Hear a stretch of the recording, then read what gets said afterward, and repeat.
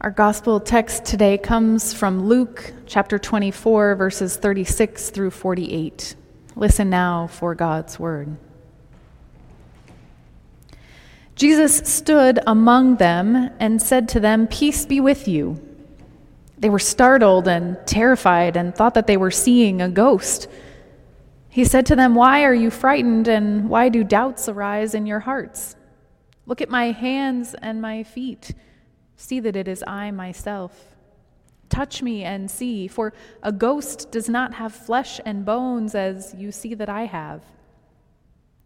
And when he had said this, he showed them his hands and his feet. While in their joy they were disbelieving and still wondering, he said to them, "Have you anything here to eat?" They gave him a piece of broiled fish, and he took it and ate it in their presence. Then he said to them, "These are my words that I spoke to you while I was still with you, that everything written about me in the law of Moses, the prophets, and the Psalms must be fulfilled." Then he opened their minds to understand the scriptures and said to them, "Thus it is written, that the Messiah is to suffer and rise from the dead on the third day, and that repentance and forgiveness of sins is to be proclaimed in his name to all nations, beginning from Jerusalem. You are witnesses of these things." This is the word of the Lord. Thanks be to God. Let's pray.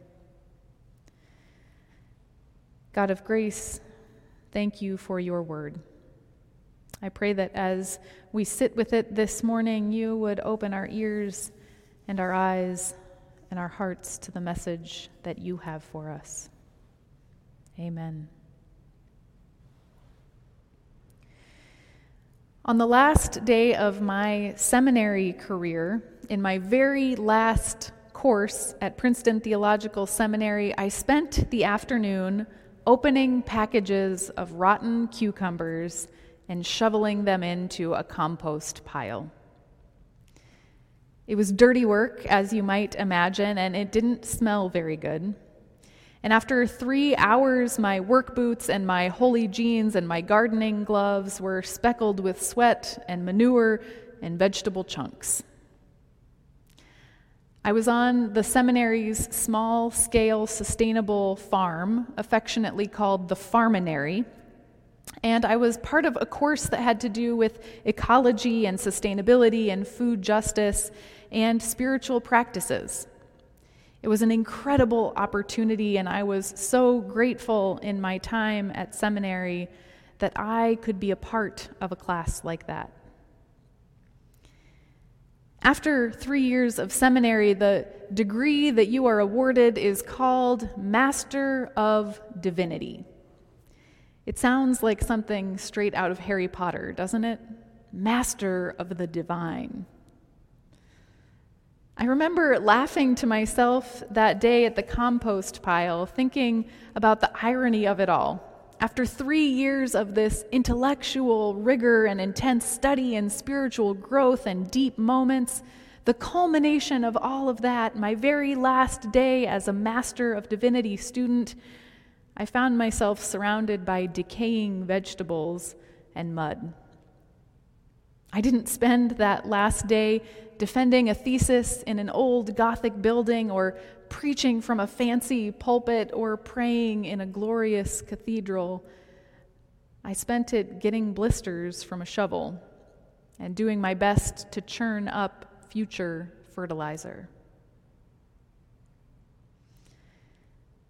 We have an image in our head of what is divine, of what is spiritual, and that image doesn't usually look like earthy or dirty or bodily things, does it?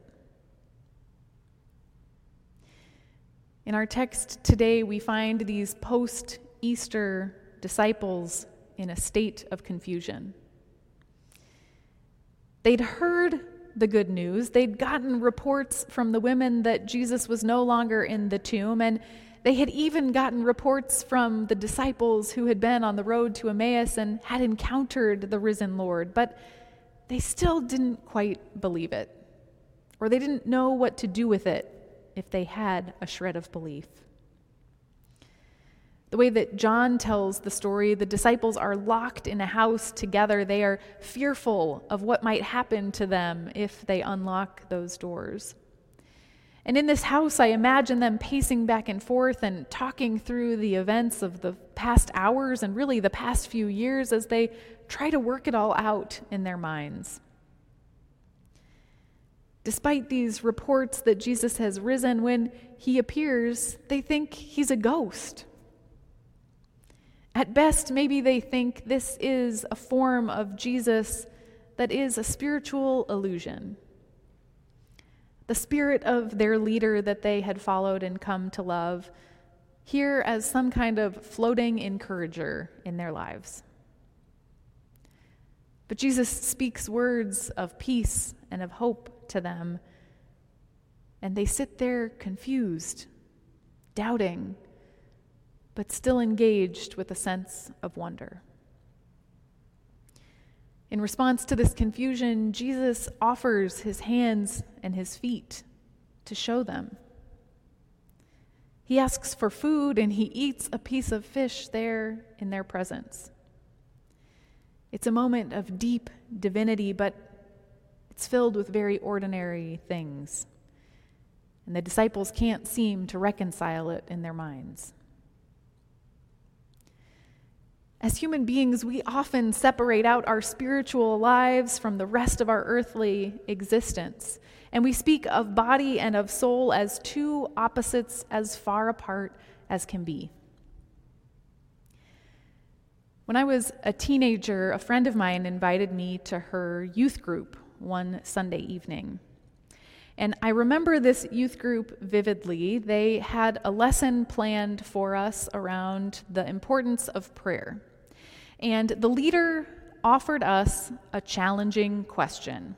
And it was meant to be sort of a discussion question, but it was clear that he had a right answer in mind. He said, if you encounter a hungry, homeless, struggling person on the street, which is better?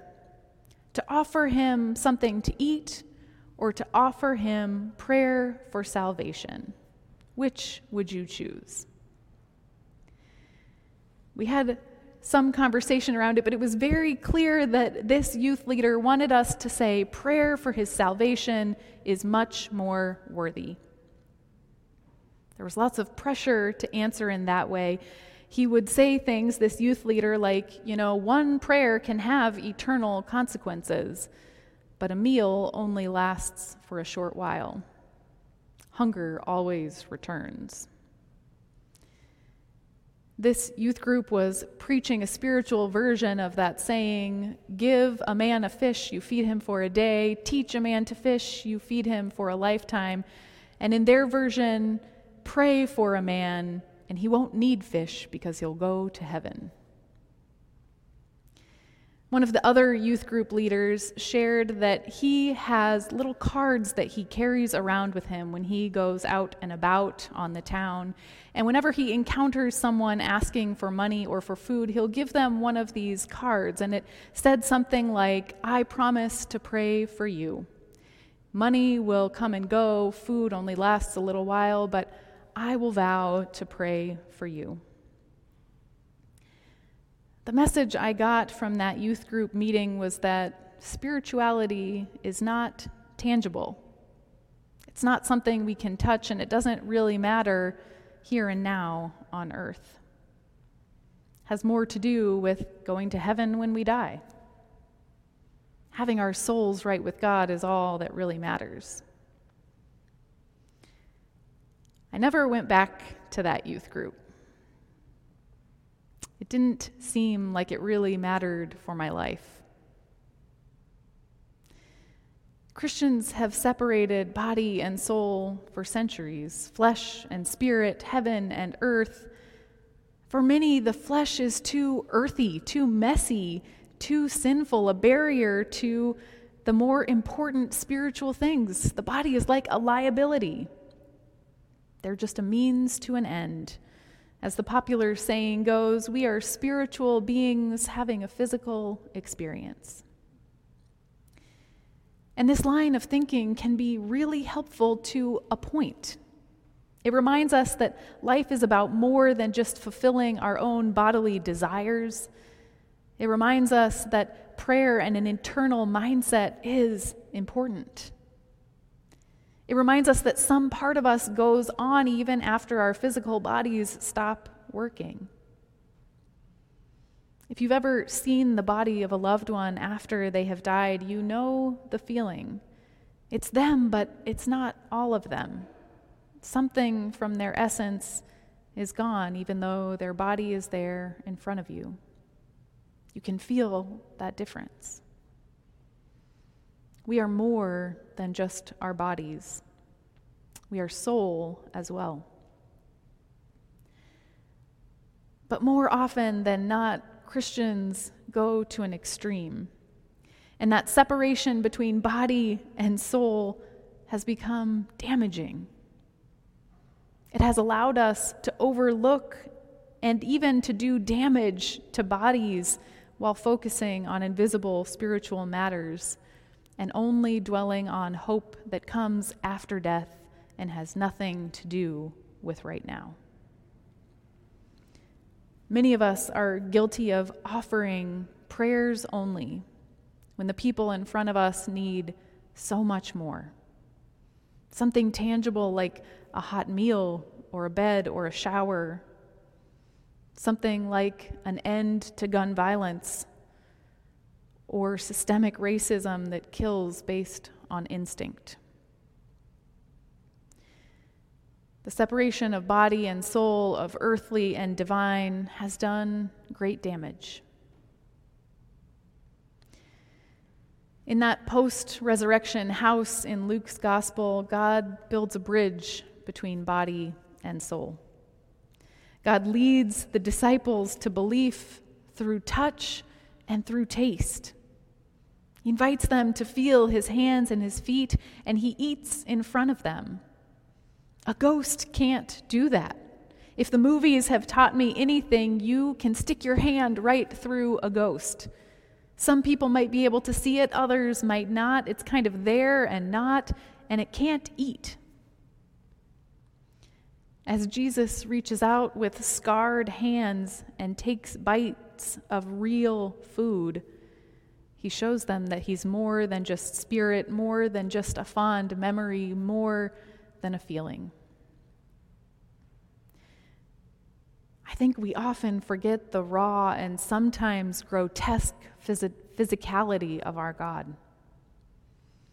It's the physicality that we celebrate at Christmas with incarnation. And Debbie Thomas says it so well. She says that this God that we worship through Jesus is the one who grows in a womb, enters the world through a birth canal, sleeps in a feeding trough, and nurses at Mary's breast. It's the one who scrapes his knees, rough houses with his playmates, loses his parents during Passover, and goes through puberty in the backwaters of Nazareth. It's the one who soaks in the waters of baptism, hungers for bread in the wilderness, weeps at his friend's grave, appreciates the scented oils on his feet and head, sweats blood in the garden, and suffers asphyxiation on a Roman cross. This is our God. When Jesus returns, it's not in symbolic, glowing, and floating body. It's not even in a perfect, beautified body that has six-pack abs and doesn't sweat or make any kind of noise. Jesus returned in a real body. Because for Jesus, the body and the soul always went together. He spent his ministry healing physical bodies and bringing about reconciliation and forgiveness in those bodies here and now. In the Gospels, this post-resurrection Jesus presents himself in very ordinary physical ways, not in a booming voice or the presence of a dove, but in a scarred, hungry, real body. And he eats. Food is present, as we talked about in the time for the child in all of us. He eats so much that it's like he's part of a Presbyterian community fellowship committee trying to get people to always bring more food. God leads the disciples to faith through touch and taste and shows us that faith is meant to be embodied and not just felt. As people of faith, we are called to live in the earthly bodies we have been given and to care about the earthly bodies all around us. This has been a devastating week for real people in earthly bodies, particularly bodies of color. We've watched the news of police shooting Daunte Wright and Adam Toledo. And we recognize that these are not just sad situations, these are not even just tragic situations. The violation of these bodies is a deeply spiritual issue. Our God shows up in a real body. And as Cole author Riley reminds us, we worship a Christ with dark and with scarred flesh. Bodies matter. Bodies are sacred. And we need to love the real bodies around us with everything we have, with our emotional selves, with our political selves, with our spiritual selves, and with our physical selves. When we see violations of bodies in our midst, God calls us to act, especially systemic violations that perpetuate white supremacy. That is spiritual work. Caring for aging bodies and young bodies and sick bodies is holy work. Screaming for justice when bodies are unfairly shot is holy work. Working for solutions when black and brown bodies prove twice as likely to die in childbirth is holy work. Tending to physical bodies is a form of gospel preach. Where might you be able to tend to real bodies this week? We are spirit and we are body, and we have a God that knows both. A God who came in a body that bled and scarred and digested and cried and got dirty. That last day of seminary, after shoveling compost for 3 hours, we sat together as a class and we got around a big table and we had a meal. We had some of the fruits of the farm, some tomatoes and some peppers, but we also all brought our own dishes from home. And we shared food and we passed it around. We listened to stories. We shed tears for the end of this chapter of our lives. And then we washed the dishes, put away our tools, knocked the mud off our boots, and headed home. It was divine. In my closing prayer, I'll be borrowing words from Cole Arthur Riley and her Black liturgies. Let us pray. Holy God, in the face of our deepest doubts, thank you for moving closer. We're grateful that you are a God who is not made insecure or agitated by our disbelief, but who shows us great compassion and understands how difficult it is to believe without meeting you face to face. As we are confronted with the tragedies and traumas of our current moment, remind us that you are a God who came as Christ with dark and scarred flesh, that you invite us to see your wounds and to see the scars. Lord, grant that as we draw near to those wounds and to the wounds of those we love, that we might somehow in mystery touch your wounds and find belief. We pray in Jesus' name. Amen.